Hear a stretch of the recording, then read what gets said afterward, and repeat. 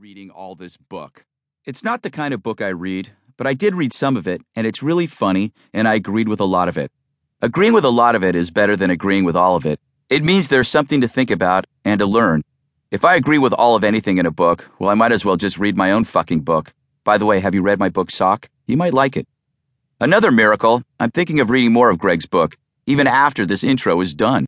I don't think I'll read all of it, but I'm going to read more, and damn motherfucker, that is amazing.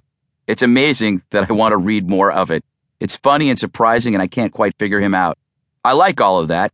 God damn it, I might read the whole fucking book. Who knows? So far, it's great. Because of writing this intro, I started emailing with Greg.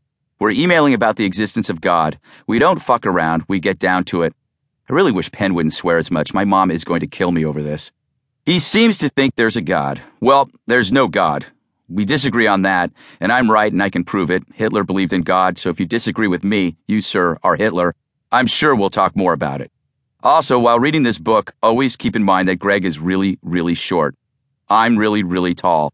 Greg is so short and I'm so tall, he'll have to go up on me for writing this intro, and then I'll really like him. Don't bet on it, Penn. I'm not going to be doing that ever.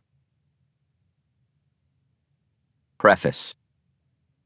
Hey, I'm Greg Gutfeld, and I tell uncomfortable truths for a living.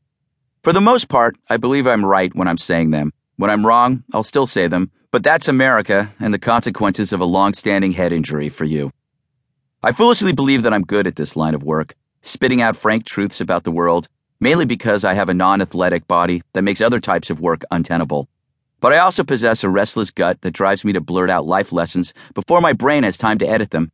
This has hurt my career in more ways than I care to remember, but still, I can't stop. I believe that's the definition of a fool. But at least I'm a useful one. Currently, I'm a writer, commentator, and talk show host for Fox News.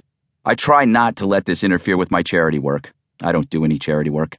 In my previous life, I was an editor-in-chief of 3 major men's magazines, Maxim, Stuff, and Men's Health. I'm 44, slightly overweight, and have short black hair and blue eyes, an understanding wife, and a very embarrassing birthmark. That's not a joke. Why am I telling you all this? Well, if I'm going to tell you some honest crap about the world, I should establish my credentials or lack thereof. And my credentials are this. I've been around a lot of bozos in my life, including myself, and made a lot of mistakes, some of them resulting in me being frisked and fingerprinted. But all through this life, I've managed to catalog the truths I've come across, and now I want to share them with you. Or rather, I would like you to pay for them.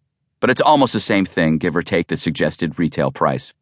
My opinions, which drive these truths, might be described as conservative leaning towards libertarian. I'm pro-military, anti-government, pro-gun, anti-drug war, pro-unicorn, anti-nude sunbathing laws. And as for everything else, you could find that out by listening to this handy audiobook. Simply skip to any point and start listening. In this audiobook, the truths will cover all aspects of life in no particular order. Not since the Bible, I believe, has a book done this before. And yes, I'm including Susie Orman's The Road to Wealth, tackling everything from a singular point of view that validates the voice in your head saying you were right all along. And if it has, I haven't read it. I hate books. There's just too much attitude, especially coming from those letterpress limited editions with their haughty illustrations. Basically, they could kiss my butt. These unspeakable truths will follow no right or left litmus test. They are neither elitist nor populist. They are not the product of the working class or the educated. They did not arise from the greatest generation or the summer of love. They don't drive Priuses or Hummers. Instead, they constitute a new way of looking at politics and pop culture. Specific truths that reflect common sense that's seated in all of us. You have to be smart to get them, however, which eliminates anyone who purchased a book by Deepak Chopra. So why do you need this audiobook? Or rather, why does America need this audiobook right now?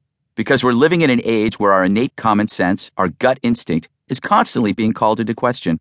Those things you know to be right, family, morality, objective truth, guns, faces that are free of nose rings and tongue studs, are seen as stupid, outdated signs of a dead era. This audiobook seeks to give you confidence in knowing that what you know is actually the only thing worth knowing. It's also ideal for bathroom entertainment, even if you don't own a bathroom. A shout out to Tom Sizemore.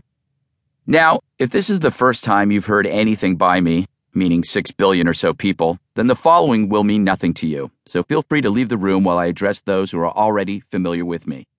Hey, Paul, Ron, Andy, and the chick with the rifle. If part